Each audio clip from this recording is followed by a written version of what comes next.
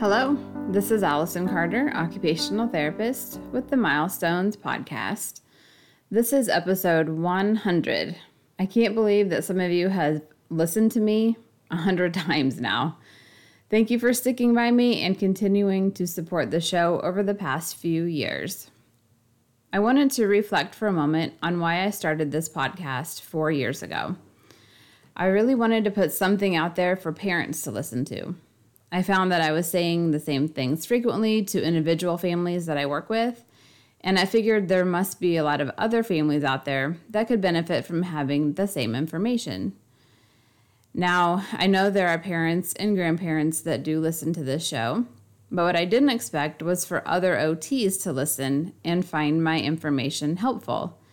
As it turns out, I end up getting the most feedback and emails from OTs who listen to me. It is really exciting to me that other therapists can learn from my show, although I also feel a bit of pressure knowing that people are taking my information and applying it to their job. I'm going to ask for everyone that is listening to this show to send me an email or a message on Instagram and let me know if you are a parent, an OT, PT, speech language pathologist, a teacher, or anything else. I would love to get a current update on who the audience is after 4 years of doing this show. For this special episode, I wanted to do something a little different. This show, I want to go over the top 5 things that I look for when I'm doing an evaluation with a child in the 0 to 3 age range. I kind of think of these as functional observations because it gives me a picture of what the child does naturally in their home environment where they are the most comfortable, and I can see how they are functioning in this environment. Where I should technically see them having the best success because they are home, where everything is familiar and they can feel free to be who they are. Of course, there are more than these 5 things that I look for and that you should look for. But these are going to be the top 5 things that I'm always watching out for when I evaluate a new infant or toddler. Before I get into this, let me remind you that you can support this show by doing a couple different things. One of them is by purchasing CEUs of this show on my website at mymidwesttherapy.com. Not only does that help me out, but you also get the benefit of completing some of your license requirements.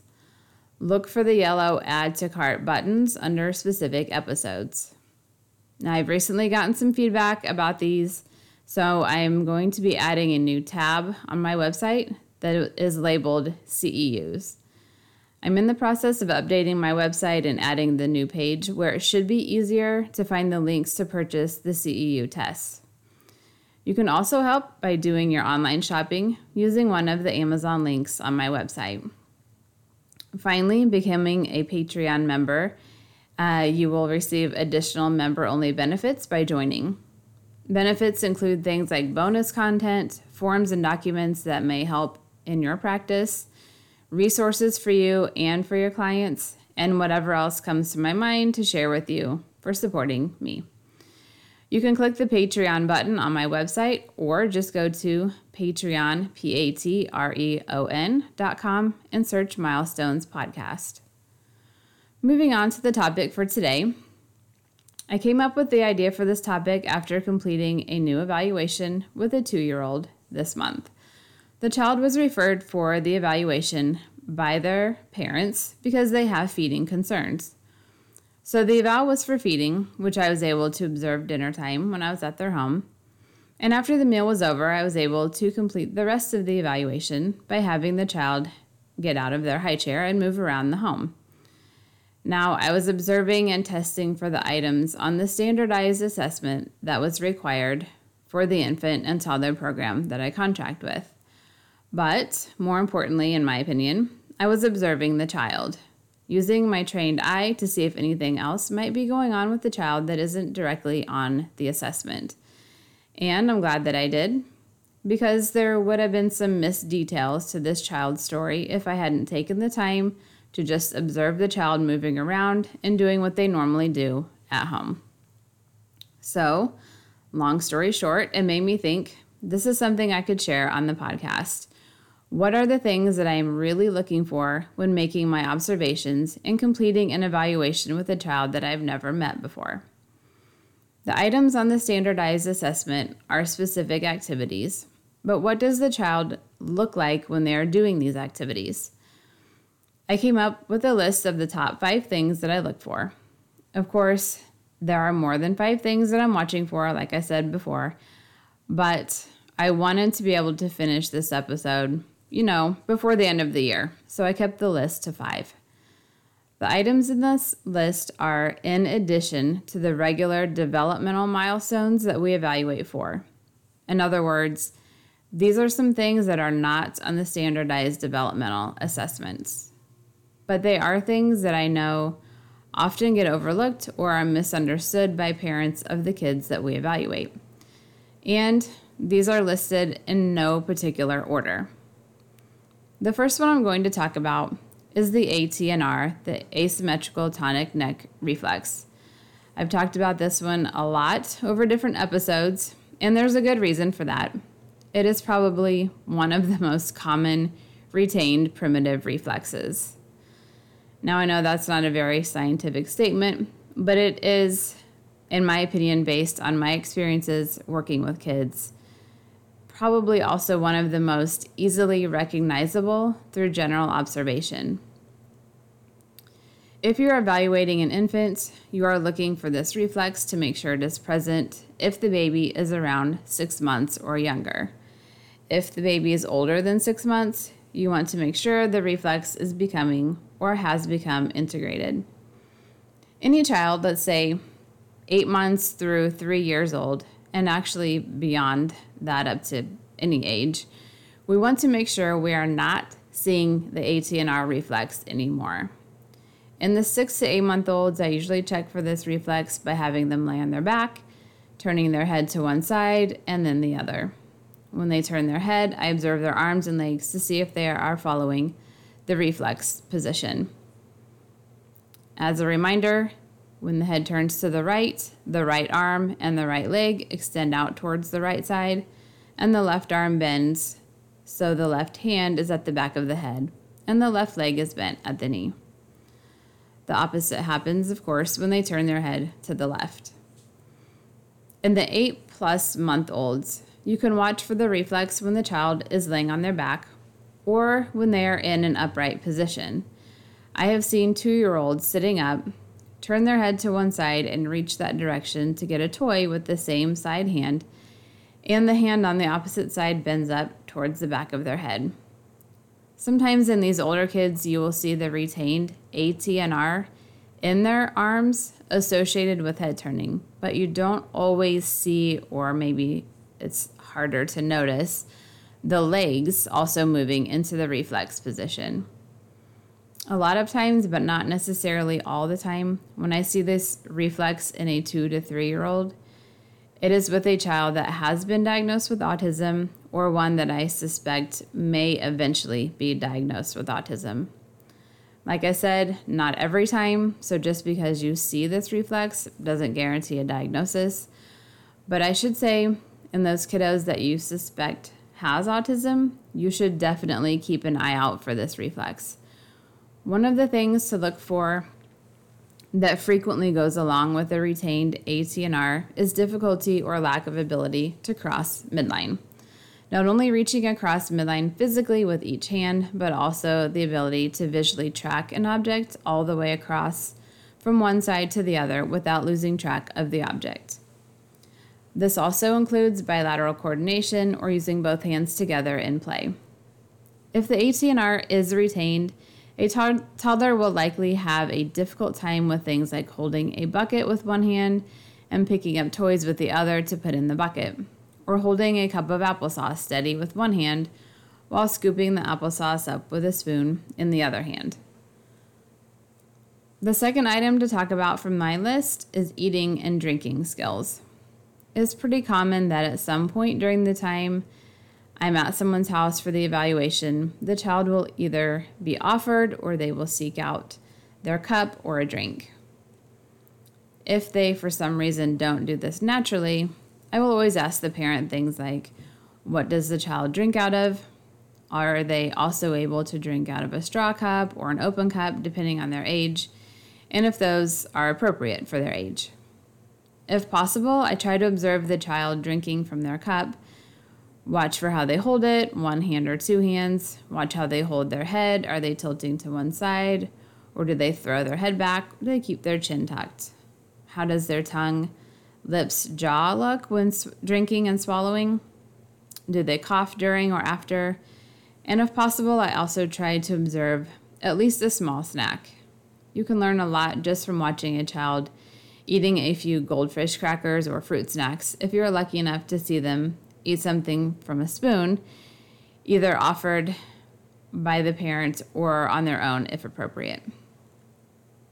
For one thing, how does the child communicate what they want for a snack? Do they make a choice? Do they get it themselves? Or does the parent just choose something and the child eats whatever the parent gives them?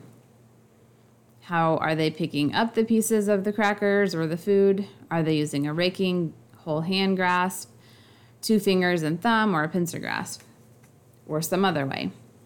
How do they hold the spoon, and are they able to scoop the food and bring it to their mouth? Do they turn it over when bringing it to their mouth? Are they able to close their lips on the spoon and clear the spoon using their lips? If some falls out onto their chin, what do they do? Do they even notice? Do they get upset and want it to be wiped immediately? What happens if some applesauce gets on their hand?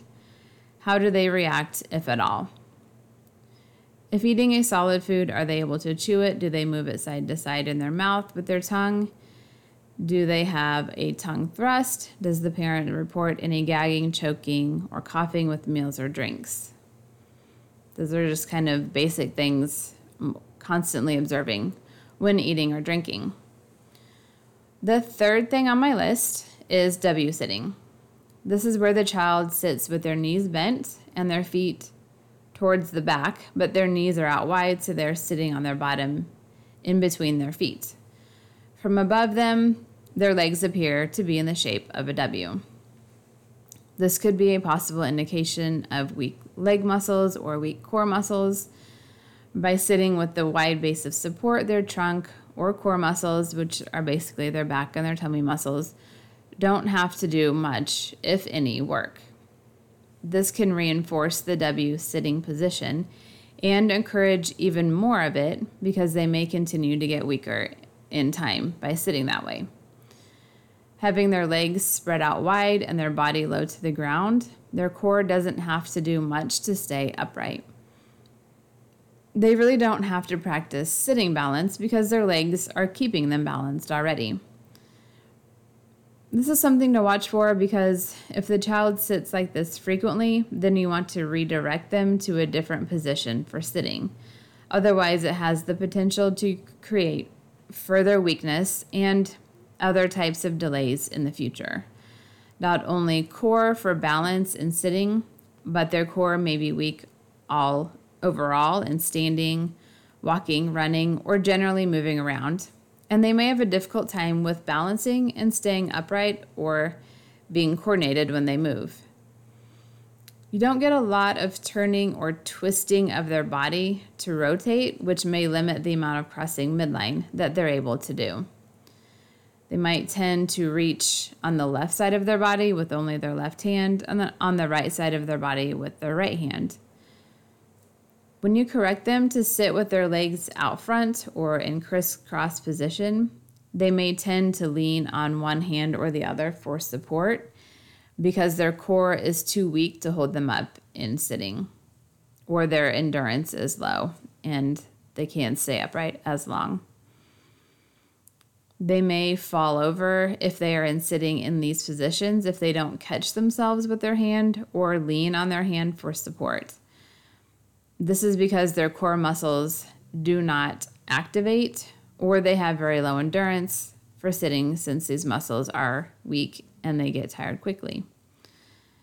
Another issue with W sitting is that it can cause tight hip and leg muscles, specifically the hamstrings and the hip adductors, plus the Achilles tendon or the heel cord. In the long run, weak core muscles can affect bilateral coordination, handwriting, reading and writing skills, running coordination, and a lot more. The next item on the list is toe walking. Toe walking can be an indicator for sensory issues, autism, or it could be due to a child having cerebral palsy. Toe walking can also be part of typical development for a period of time. However, in the context of having an evaluation with me due to developmental concerns the parent is already having, I watch for toe walking because it can be a red flag for additional potential delays. Let me put that another way. If a child is toe walking, but there are no other developmental concerns or signs of potential developmental delays, then the child may just be going through a phase of toe walking that will naturally end, usually by 2 years of age. But when a child has other developmental delays, toe walking is another indicator to me that we need to pay a little closer attention to it and make sure the parents are aware that we want to go ahead and start encouraging the child to walk with their heels down or with flat feet when they see the toe walking. This to me is a good time to try and prevent the toe walking from possibly becoming a habit and to prevent the heel cord from getting shorter and tight so that the toe walking doesn't continue and progress to where the child can physically can't walk with flat feet or with their heels down because everything is too tight. If they get to that point, they may end up needing treatment to try and reverse the physical effects through stretching, splints, serial casting, Botox, or even surgery to release the tendons. So, toe walking in and of itself may not be an issue going forward, but when paired with other potential developmental, sensory, or physical delays, it is something to definitely keep a close eye on. The fifth and final item on the list for today involves a group of items that are red flags for autism. I'm not looking for these because I'm trying to make a diagnosis, but these are things to look out for, make a note of, and also mention to the parents, especially for the kiddos in the 18 to 36 month age range. I say this because there are some red flags that parents don't recognize as atypical or a potential sign of autism. I'm definitely not going to bust out with, I think your child has autism because this, and this. But I would start by asking questions. Is this something that your child does a lot as the child is doing the thing, for example? Or I may just point out and say, I see that your child is rocking back and forth. Do you see them do that a lot? Why do you think they do that? These are good questions because you can begin to gauge with the parent, where the parent is at with their understanding. And also, they know their child better than you. So their insight is helpful and informational, even if they don't have the same understanding of it as you do. The parent may not understand it as a sensory-seeking activity, for example, but they may understand that when their child does it, it seems to help them calm down if they're getting stressed or if they're upset. So anyway, the main signs that I'm watching for, besides the ones that I already mentioned earlier in the list, are body movements, joint attention, and vocalizations.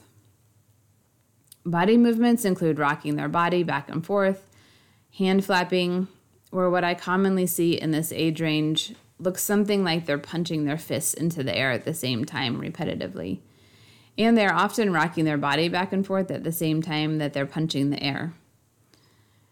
This is not punching the air out of anger. It is more of a repetitive or self-stimming action. Sometimes the hand flapping is more of hand watching in front of their face that is brief, and sometimes it's more of a posturing type action, meaning they move their hands and fingers into a somewhat contorted position and hold it still briefly while watching their hands, and then move their fingers and their hands again, possibly rocking their body back and forth, and repeating the posture again until something or someone else catches their attention. The second part of that is joint attention, where I'm looking to see if they make eye contact with me or with their family members. And I will ask about eye contact and if the family has noticed if the child will make eye contact with them. If so, in what context? So when a child has good joint attention skills, I will point it out to the parent in the moment.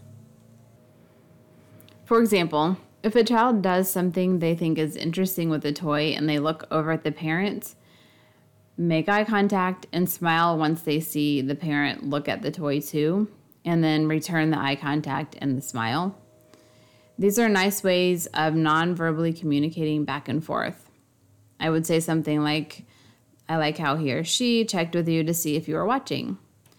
That's good communicating, even though they didn't say anything. I think you could say the same thing is going on if the child is starting to do something that they know they're not supposed to do, and they look back at the parent right before they do it to see if they're watching. And before they continue on doing the thing that they're not supposed to do, or decide to stop and not do it and move to something else instead. In addition to that, the child may be trying to open a container or activate a new toy, and they might need help doing that. So they bring it to the parent, hand it to them, make eye contact, and wait for them to help open it or activate it for them. A child who does not have these skills might just try to open the toy, get mad when they can't do it or it's not working, and then throw it across the room without ever considering there's anyone else in the room who could possibly help them.